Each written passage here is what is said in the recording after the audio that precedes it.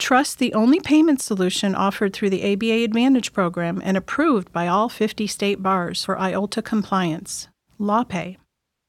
Lawyers and beauty queens. Pop culture often portrays them as mean, underhanded, and vainglorious. But they can also be used as heroes in storytelling, as characters who have big hearts, mastermind plans to take down villains, and learn something about themselves while they're at it. Think about films like Liar Liar and Miss Congeniality. But other than Legally Blonde's Elle Woods, a first runner-up in Miss Hawaiian Tropics, we don't often see, in life or in fiction, lawyers who fit neatly into both groups. I'm Stephanie Francis Ward, and you're listening to the ABA Journal's Asked and Answered, the podcast where we explore some of the more unusual corners of the legal profession and the law. Today, we answer the question, what's it like being a lawyer and a past pageant winner? What's the key to winning a beauty pageant?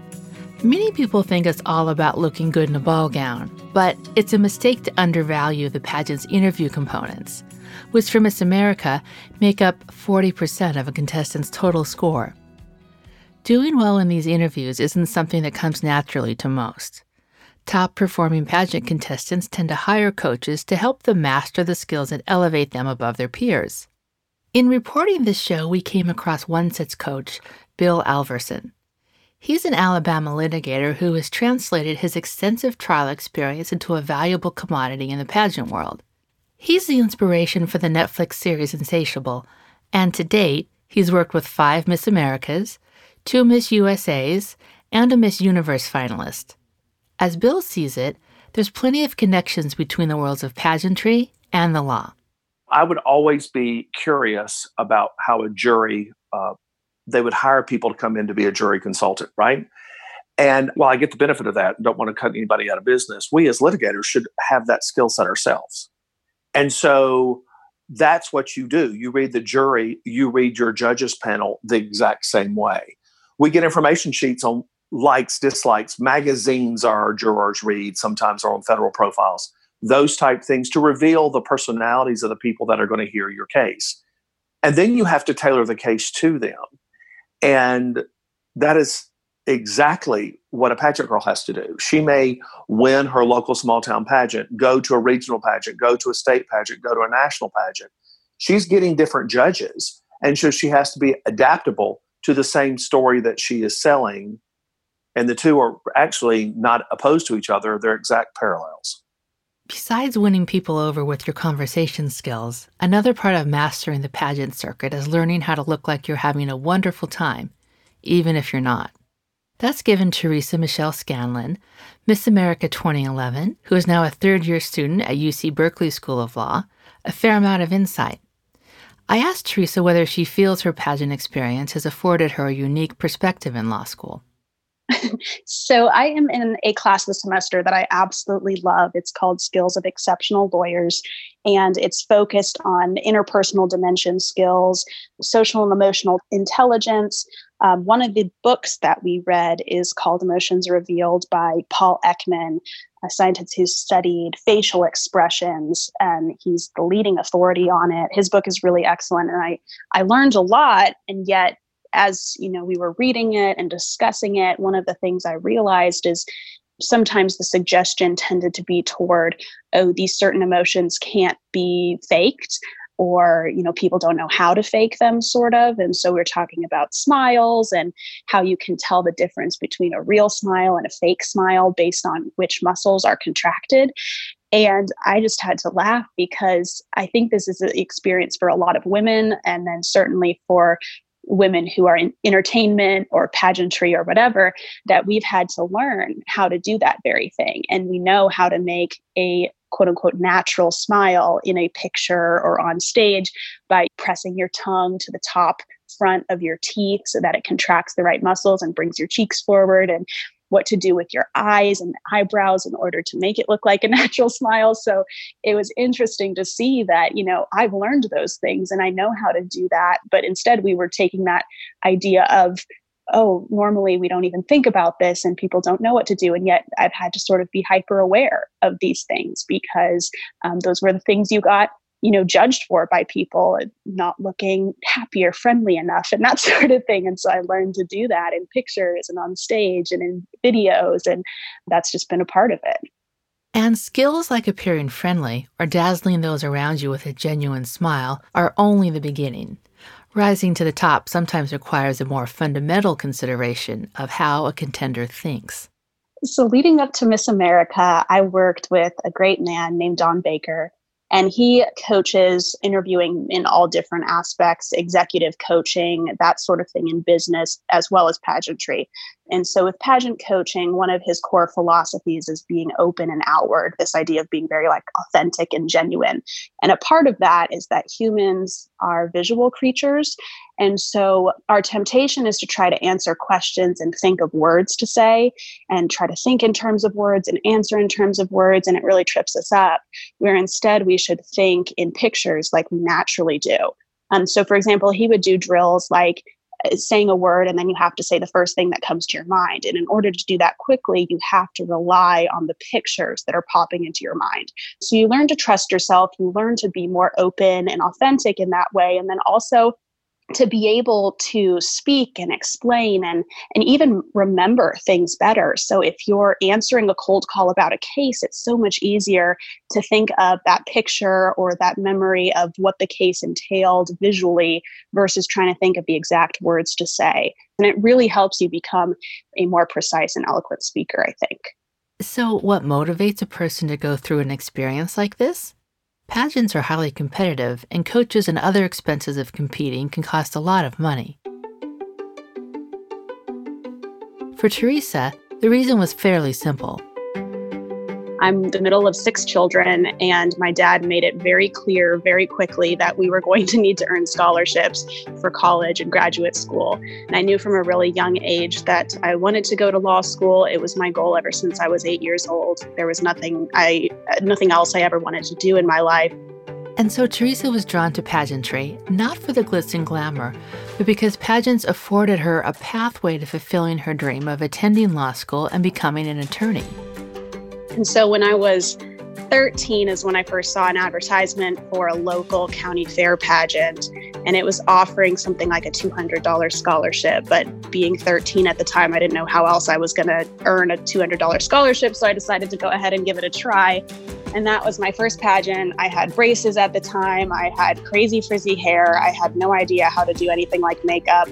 I wore a $12 dress from JCPenney's after prom sale, and I won that pageant, started earning scholarship money, and continued to compete throughout high school. This story isn't unique, and this focus on educational scholarships is actually part of the mission of many pageant organizations. Ashley Halfman, Miss Alabama 1998, is now the Vice President and General Counsel of the packaging company PrintPack. She got her start in the America's Junior Miss pageant, a talent and scholarship contest now known as Distinguished Young Women, with the same mission as Teresa. She didn't originally want to enter the Miss America pageant as she thought it was too much about looks. Her college president convinced her otherwise. So because I participated in both of those programs, I ended up between my participation in Junior Miss and my participation in the Miss America system with, I think it was probably close to $50,000 in cash scholarships. I had received full tuition scholarships to undergrad and to law school, but as we all know, there's lots of other expenses that go along with that. So I was able to use all of my cash scholarships to cover room and board, books. So between the cash scholarships that I won, I was able to graduate from undergrad and law school completely debt-free. For our listeners who have graduated from law school, as well as current law students, I know there's a pretty good percentage of you for whom debt-free sounds incredibly appealing. And you don't have to be the top winner to get prize money. I did not win my first preliminary, but I ended up getting some scholarship money because, you can be awarded scholarship money for participating or placing. You don't have to necessarily win the competition. So I was then encouraged, I got $1,000 or whatever it was. So I decided to keep participated in another preliminary and did win that one. We're going to take a quick break to hear from our sponsors. When we come back, we'll explore how pageants help build highly capable attorneys. Part of building a successful practice is finding the right payment partner. It's important to work with a processor that understands the complex rules for legal payments. LawPay is the only payment solution that ensures trust account compliance for both credit card and e-check transactions. Trust the only payment solution offered through the ABA Advantage program and approved by all 50 state bars for IOLTA compliance. LawPay. Welcome back to the show. Before the break, we explored why someone might take part in a pageant and how it serves their legal ambitions. But now let's dig a little deeper into just why pageants give contestants a leg up in the practice of law. Competition and the experience of both winning and losing can be a powerful foundation for pageant winners who go on to become attorneys, with the positive impacts of pageant life first manifesting in law school. So, Teresa, being in pageants, being in law school, and being a new lawyer, all of those things are really competitive. Right. Did you think your pageant experience helped you deal with the competitive aspects of law school? Yeah, I think it's definitely similar. Pageantry, law school, even, students who had experience in sports as well. I would say that these things all have that competition aspect in common. I am extremely competitive, but in a way that it doesn't stress me out. I like competition and I enjoy it. And I think I found this with other students who have been in things like sports. They have that idea where the competition is fun. The challenge is what makes it exciting and enjoyable rather than stressful and overwhelming. And that is an incredibly important attitude to have, because unfortunately in law school, we can often have the experience of being overwhelmed and full of anxiety and all sorts of other things. And I think if nothing else, certainly my experience in competing in pageants made me have a growth mindset, because you win some, you lose some. I didn't win every pageant I ever entered. And therefore, it gave me this idea that all of this is about enjoying the competition, enjoying the process, enjoying challenging myself. And sure, sort of quote unquote winning the competition is a great reward.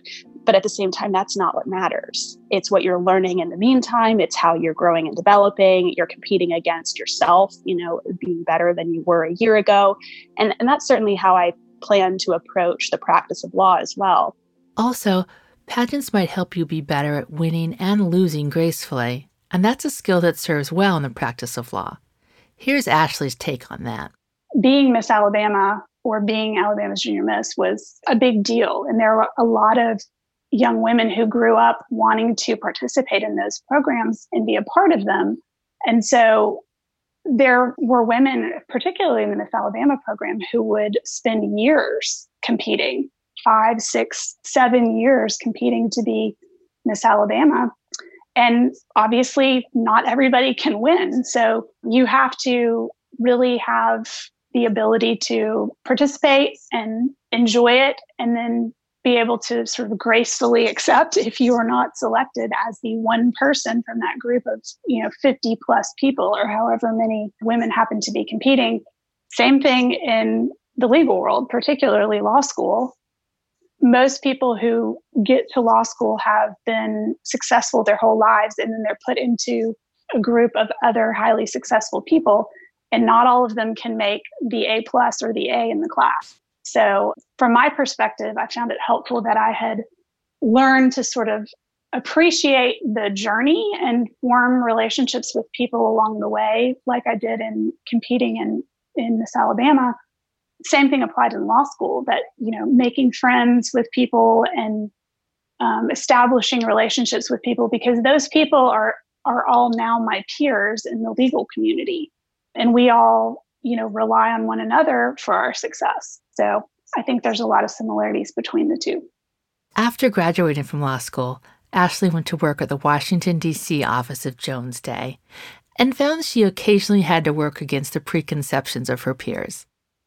And what did they think about you being at Miss Alabama? I think that there were probably a few people who looked, askance a little bit at it. There were a lot of folks there who were double Ivy graduates and, had amazing educational pedigrees. And so it was a little bit odd for me, somebody who went to a small school in Alabama that most, people there had not heard of, and then gone to a state school, the University of Georgia, for law school, being sort of amongst all of those storied resumes.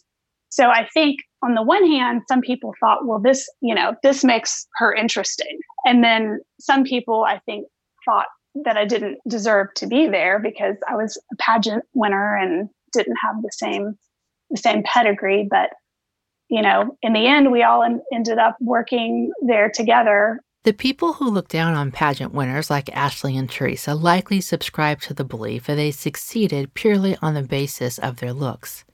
But if you have actual experience with pageants, then you know that's not true, and the prettiest contestant doesn't always win. Here's Bill explaining why.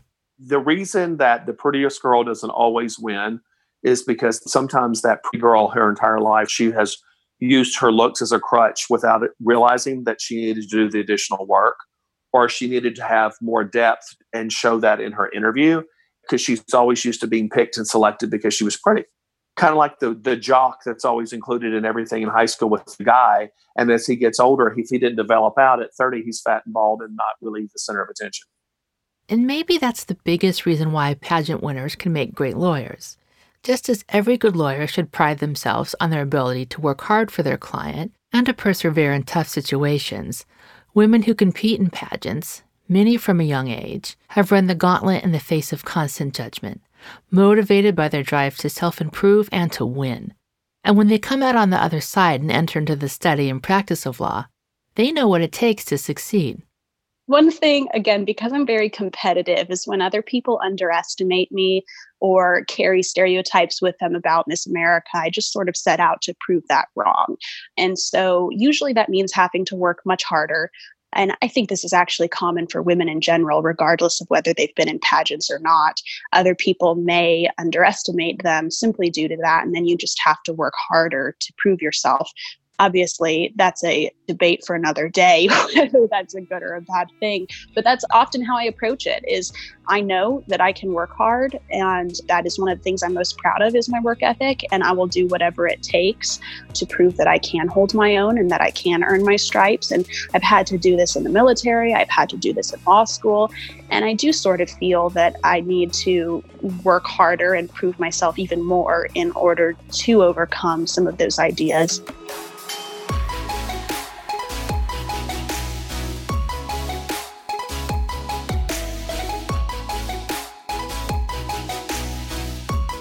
I'm Stephanie Francis Ward, and you've been listening to the ABA Journal's Asked and Answered.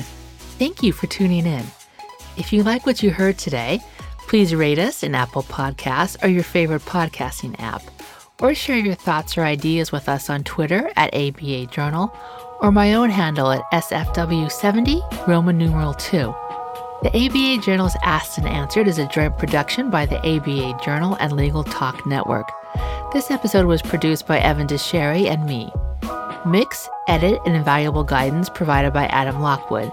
Support and encouragement from executive producer Lawrence Coletti. The music for this episode is licensed from Soundstripe.com.